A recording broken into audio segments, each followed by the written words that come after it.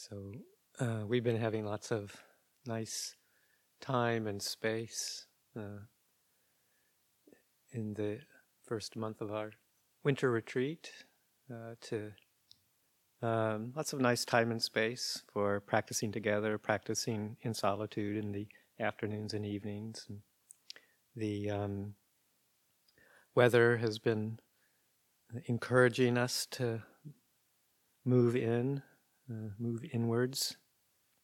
Cold, dark, rainy, just what California appreciates at this time of year. And it's really, I find it very settling and soothing and calming also. Just often spending time in my kuti, listening to the rain pattering on the roof outside, and just having that extra time and space and encouragement to be quiet and contemplate Dhamma themes, do some reading. Very nourishing. Sometime in the past week, I can't remember whether it was a reading or a Dhamma reflection in the evening, that Ajahn Yanako just briefly passed on a thought of a theme that he appreciates, contemplating a fair amount. It was just a passing comment in context of something else, but that he enjoys contemplating the five indriyas, the spiritual faculties. So finds that a useful framework for contemplating Dhamma. And it reminded me of I feel the same. It's a very useful set of teachings to reflect on and to develop in our experience. And so I started to ponder it a bit in my quiet moments, and just had a few additional thoughts to share maybe about them tonight. Indriyas, the word Indriya coming from, I think it's based on the word Indra, the god in the Hindu pantheon, and generally meaning something like leader.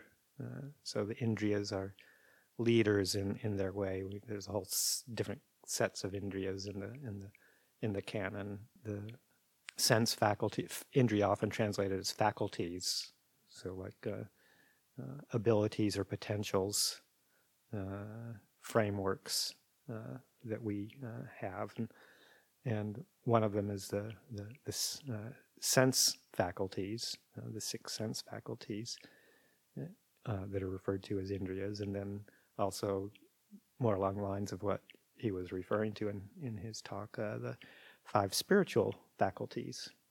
So these are guides and leaders for us. The six sense faculties sometimes guiding us and leading us into areas where we really shouldn't go.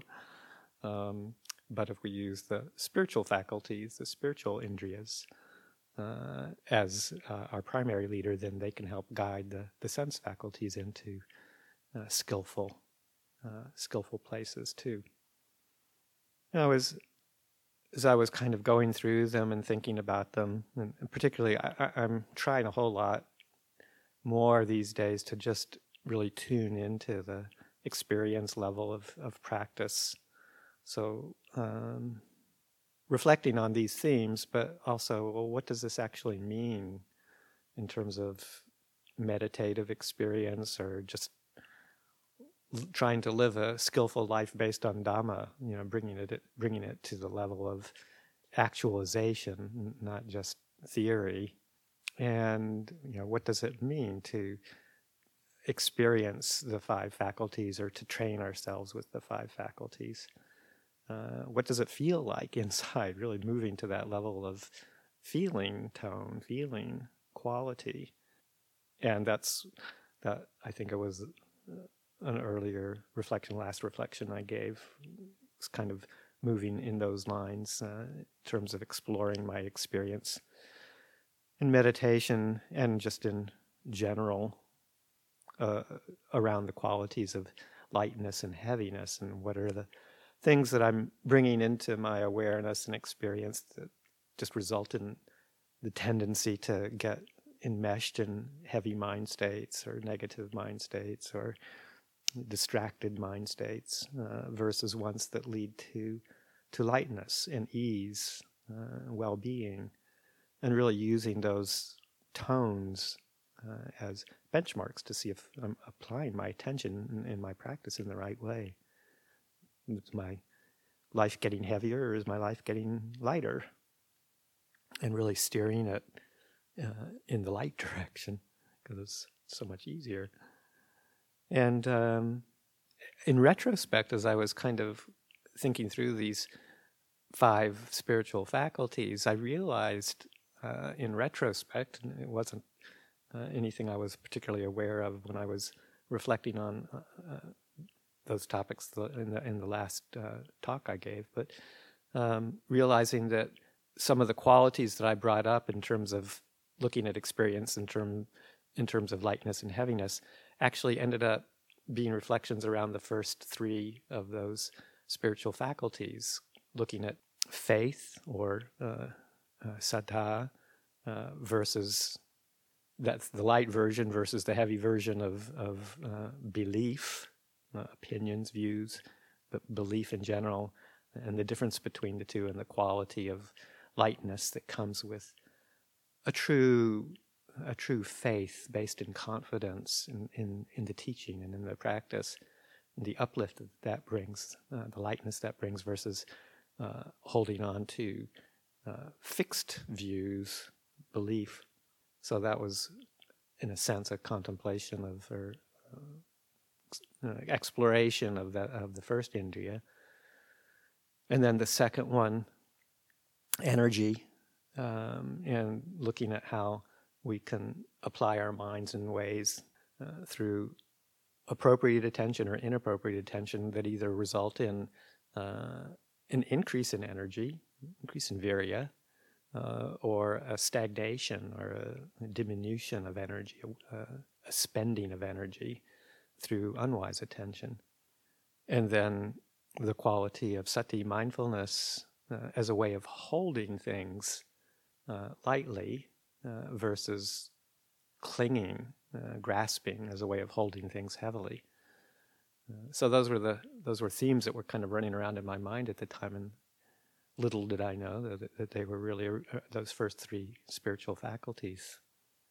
So as I was bringing this up over the past couple of weeks in terms of consideration, looking into my own experience a bit, I kind of wondered, well, can the same framework be used in looking at the experience of the other 2 faculties, samadhi and panya, the 4th and 5th of the 5 indriyas. So I just came up with a few explorations around that over the past couple of weeks. Kind of thinking about panya, wisdom, or discernment. The 5th one, it's got so many different levels, so many different layers, and different ways that we can hold them, that if maybe viewed incorrectly or picked up incorrectly, can result in some more entanglement and heaviness in our lives, versus a lightening of our load if we view discernment in more skillful dharmic ways. Lots of layers as I was contemplating these. One of the layers being just some of the classic teachings in the suttas about grasping of wrong views that through unwise attention and speculation. Sometimes we think of, or some people maybe sometimes think of the development of wisdom as trying to understand in the nature of self, or the nature of the universe, the nature of the cosmos, kind of metaphysical or philosophical ideas, and that if we can just get those straight, then that's developing wisdom. And that certainly was the case at the time of the Buddha. Many different religious sects, different practitioners, picking up these different kinds of speculative views and expounding on them and developing their practice around them. Views like around self and what was I in the past? How was I in the past? What will I be in the future? How will I be in the future? Am I now? What am I now? How am I now? Those kinds of questions about selfhood, and more along the lines also of the nature of the cosmos, the existence of the world around us and certain laws and speculative views. What the Buddha ended up suggesting wasn't such a skillful way to try and frame spiritual practice or trying to frame those questions, because it ends up just getting gnarled up in what he called very graphically the wilderness of views, or the thicket of views. It's the entanglement that we can get into conceptually, intellectually, trying to figure these things out, and that's not really a development of wisdom. That's not the development of panya in the way that the Buddha talks about, but more, as he says, I teach only two things: suffering and the end of suffering. So the framework of the Four Noble Truths as being the complete development of wisdom, and that just looking at the qualities when one gets entangled in these other kinds of speculations, and the heaviness that comes from that, because there's really no answer, and the simplicity and lightness of basically addressing the fundamental human issue of dukkha and our wish to be free from that, kind of telescoping our reflective capacities to concentrate on that particular issue, dukkha, the ending of dukkha. And when we do that, the simplicity and lightness, actually, even though it's kind of sounds like it might be contemplating a heavy issue, it kind of brings it all into perspective in a way that, when properly done, lightens the heart. Another kind of reflection that has been coming up a little bit in that area, reflections on the law of karma, which is one of the teachings in Right View. In a discussion the other day, a sutta that I really appreciate came to my mind. It was one that was brought to my attention many years ago. It was my first time away from the monastery when I went to stay at Chithurst Monastery, my third vasa, and I was experiencing at that time just some really deep dukkha of past memories coming up from my lay life of unskillful actions, body, speech, mind, that were weighing heavily on my mind, regrets, and just wondering, oh gosh, the karmic consequences of these things. Will I be free from them? Knowing fully that the experience of just having to remember them was, a majority of that karmic consequence, but also thinking, gosh, this doesn't bode well for my for my future. Thinking about these things, so I was talking with another monk about it, because for some reason they were just flooding me during those first few months there, and he brought to my attention a sutta called the Conch Trumpet Blower, which is in the Samyutta Nikaya, and it's a sutta where there's a wanderer from another sect. I believe it was the Jains, and he was talking with the Buddha, and they were talking about the teachings of his teacher in the Jain sect. If my memory serves me right, it was the Jain sect, so the leader would have been the Niganta Nataputta. And they were talking about various aspects of his teachings, but one of them, the one that caught my attention mostly, and and that I was referred to was some teachings on karma, where the Buddha was quizzing this follower and asking him the views on karma, and basically the teaching from his teacher was that a very deterministic view of karma, that if it was within the context of the precepts, so that the follower was saying that, for instance, with the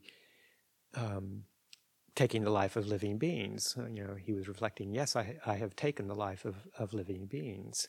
And the teaching is that surely the inevitable consequence of that is that I will suffer in the lower realms in my next rebirth. I will go to hell realms. That's the teaching. People who take life get reborn in the hell realms. And then people who steal, similarly kind of a thing. Surely the karmic consequence of that is very deterministic. Rebirth in lower realms. People who engage in sexual misconduct, people who tell lies. These all have strong karmic consequences leading to rebirth in the lower realms. Surely I've done all of these things, and my fate is sealed, and this is what I can expect. So that was the teaching that this follower told the Buddha. And the Buddha said, well, surely if you have committed these things, if you have that thought, I've committed the act of killing living beings, etc., and I lament and beat my breast and say, I surely will be driven to the hell realms because of this, then sure as shooting, that's going to happen. If you did violate those precepts and you hold the conviction, the belief that unalterably that's going to be the consequence, then you've set the stage for yourself to realize that reality. And basically, then the Buddha goes on to say, but that's not what I teach.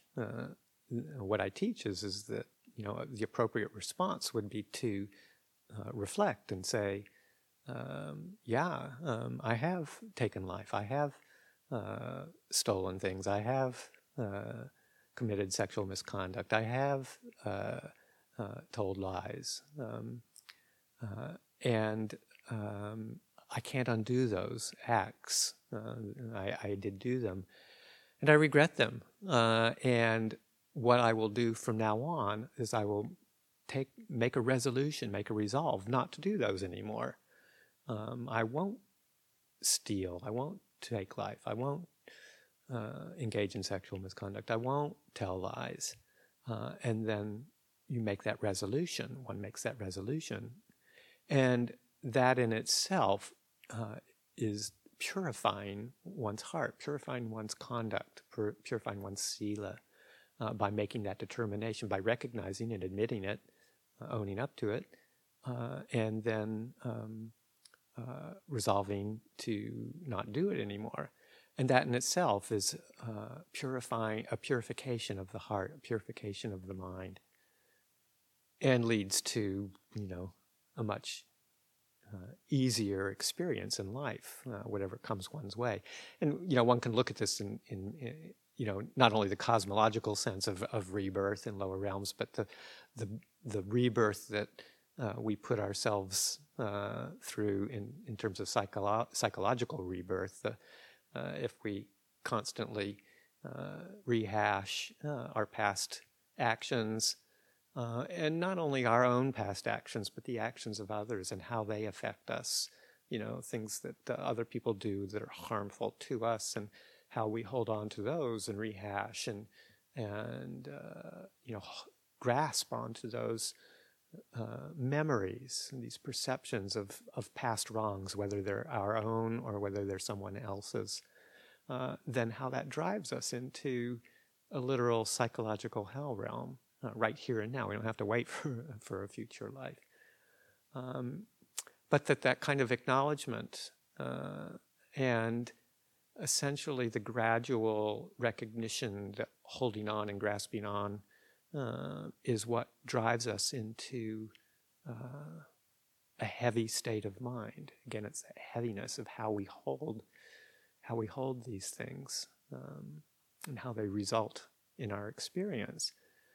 And that through that resolution to let go of those past memories, and if it's our own conduct, the encouragement to resolve to abstain from that.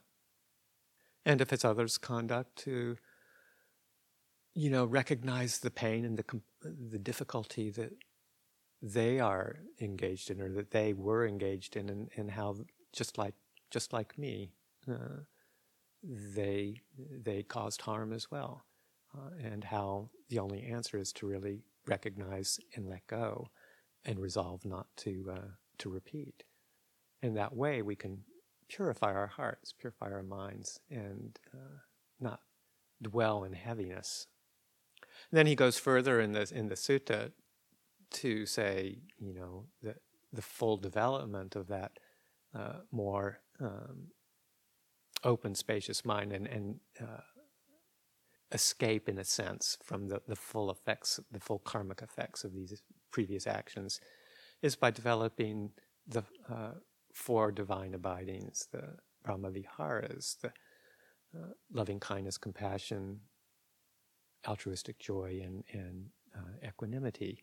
And that by developing these expansive, all-encompassing spheres of consciousness, states of mind, then any action that does come to fruition is experienced as just a mere trifling of what it would be if our minds are constricted and enmeshed with concerns around these past actions.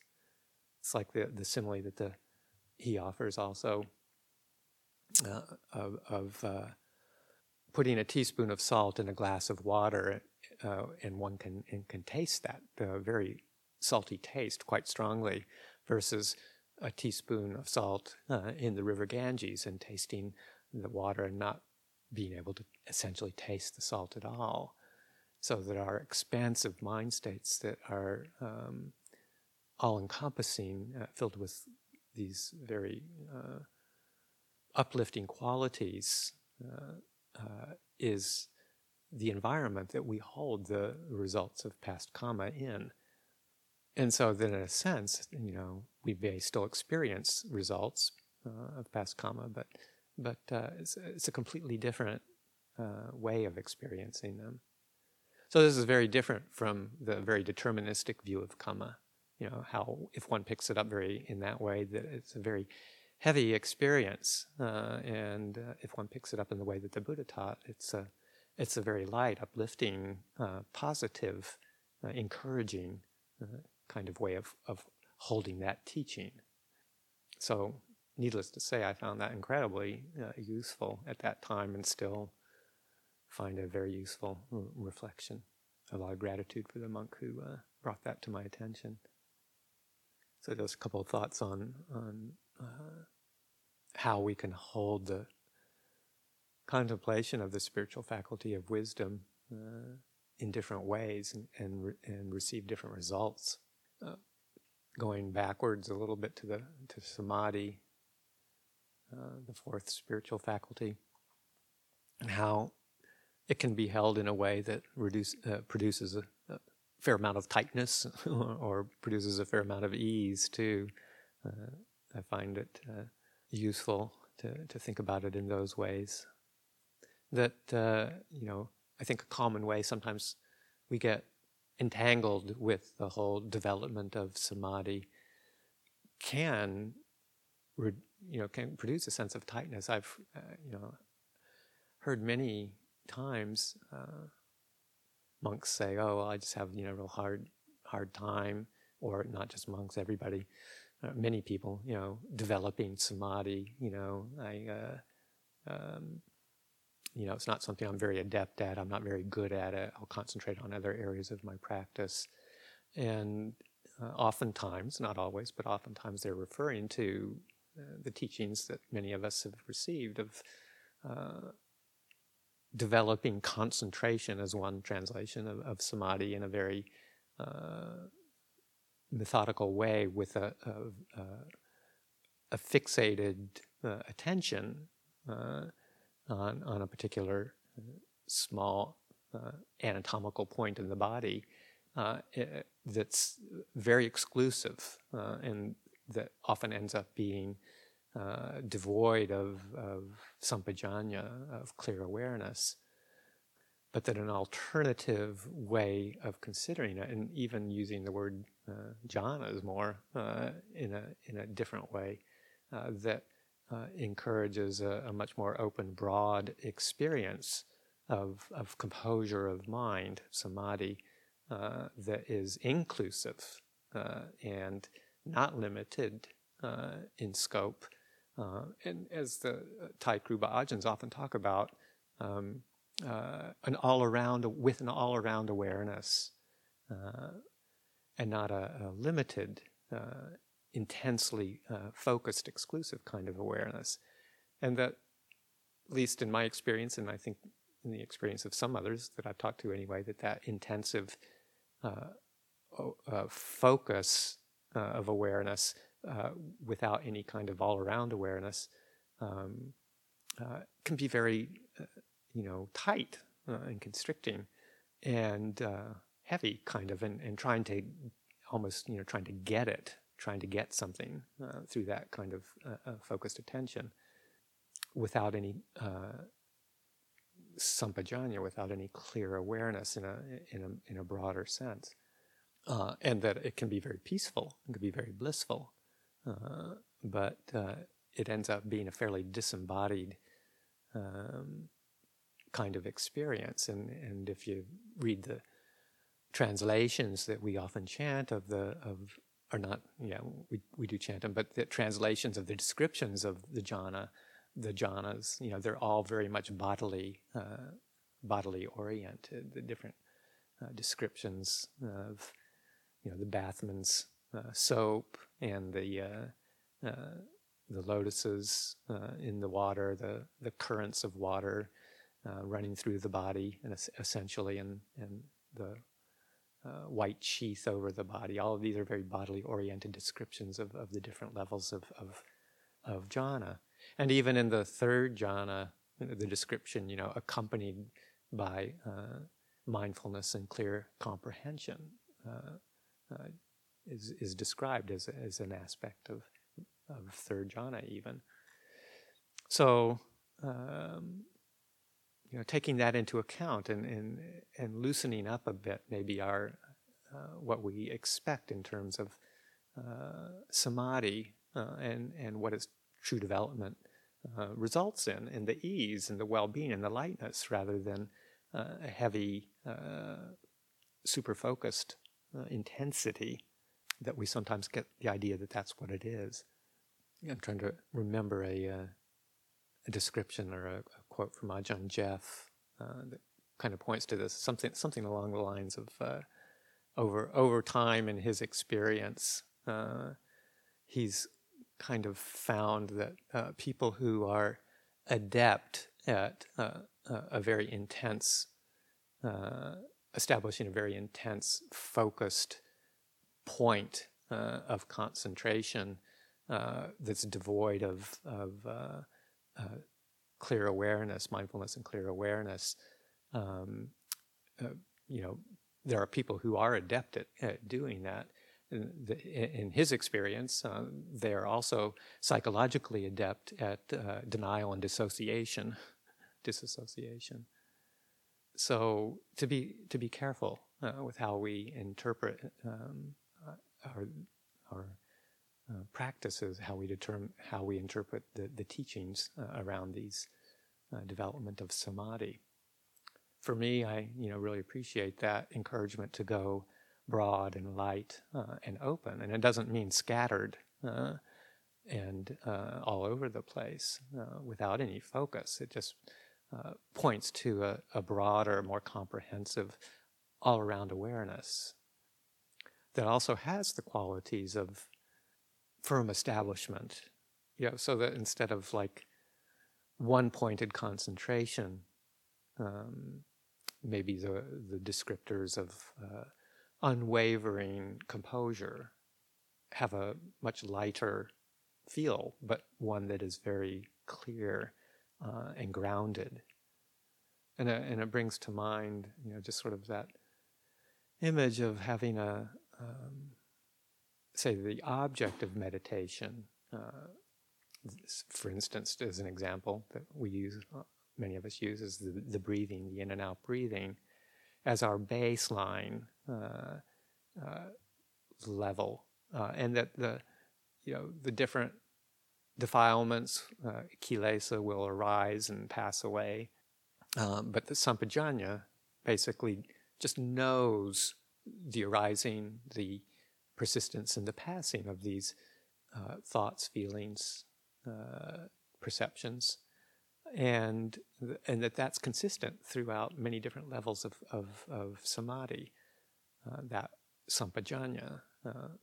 So that even though one has the firm baseline of say, the in and out breathing, the rhythmic quality, to bring us this sense of unwavering composure, then when kilesa do arise, there is the knowing of them and the knowing of their passing. So there's these two levels operating at the same time, and kind of the image to me comes of a musical composition where you have a really strong bass line, that's repetitive and rhythmic and very grounding, with a melody that's sometimes playing around in different ways, in different directions and coming back and forth, but that there's always the solidity of that line, that underneath current in the musical composition. So the breathing, the rhythm, is consistent. It's there. It's unwavering. Our attention is with it, as well as allowing the other things as they manifest to arise and pass away on their own. Kind of how Ajahn Chah describes the still flowing water, and that way of holding it in my mind and experiencing it and practicing with it produces a sense of ease and well-being and lightness, rather than a kind of a heavy, got to get me some concentration, bearing down quality. And then kind of back a moment, just kind of swooping back to the reflection on panya, discernment. Just, another way that sometimes we think of, in terms of analysis, say, or of conjecture about the three characteristics, anicca, dukkha, and anatta, and how it can be held, the contemplations around those can be held as kind of a doctrinal contemplation.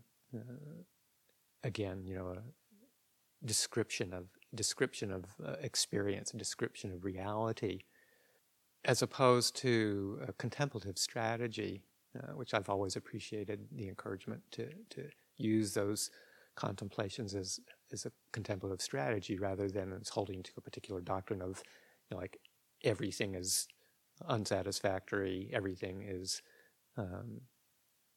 changing, everything is not self.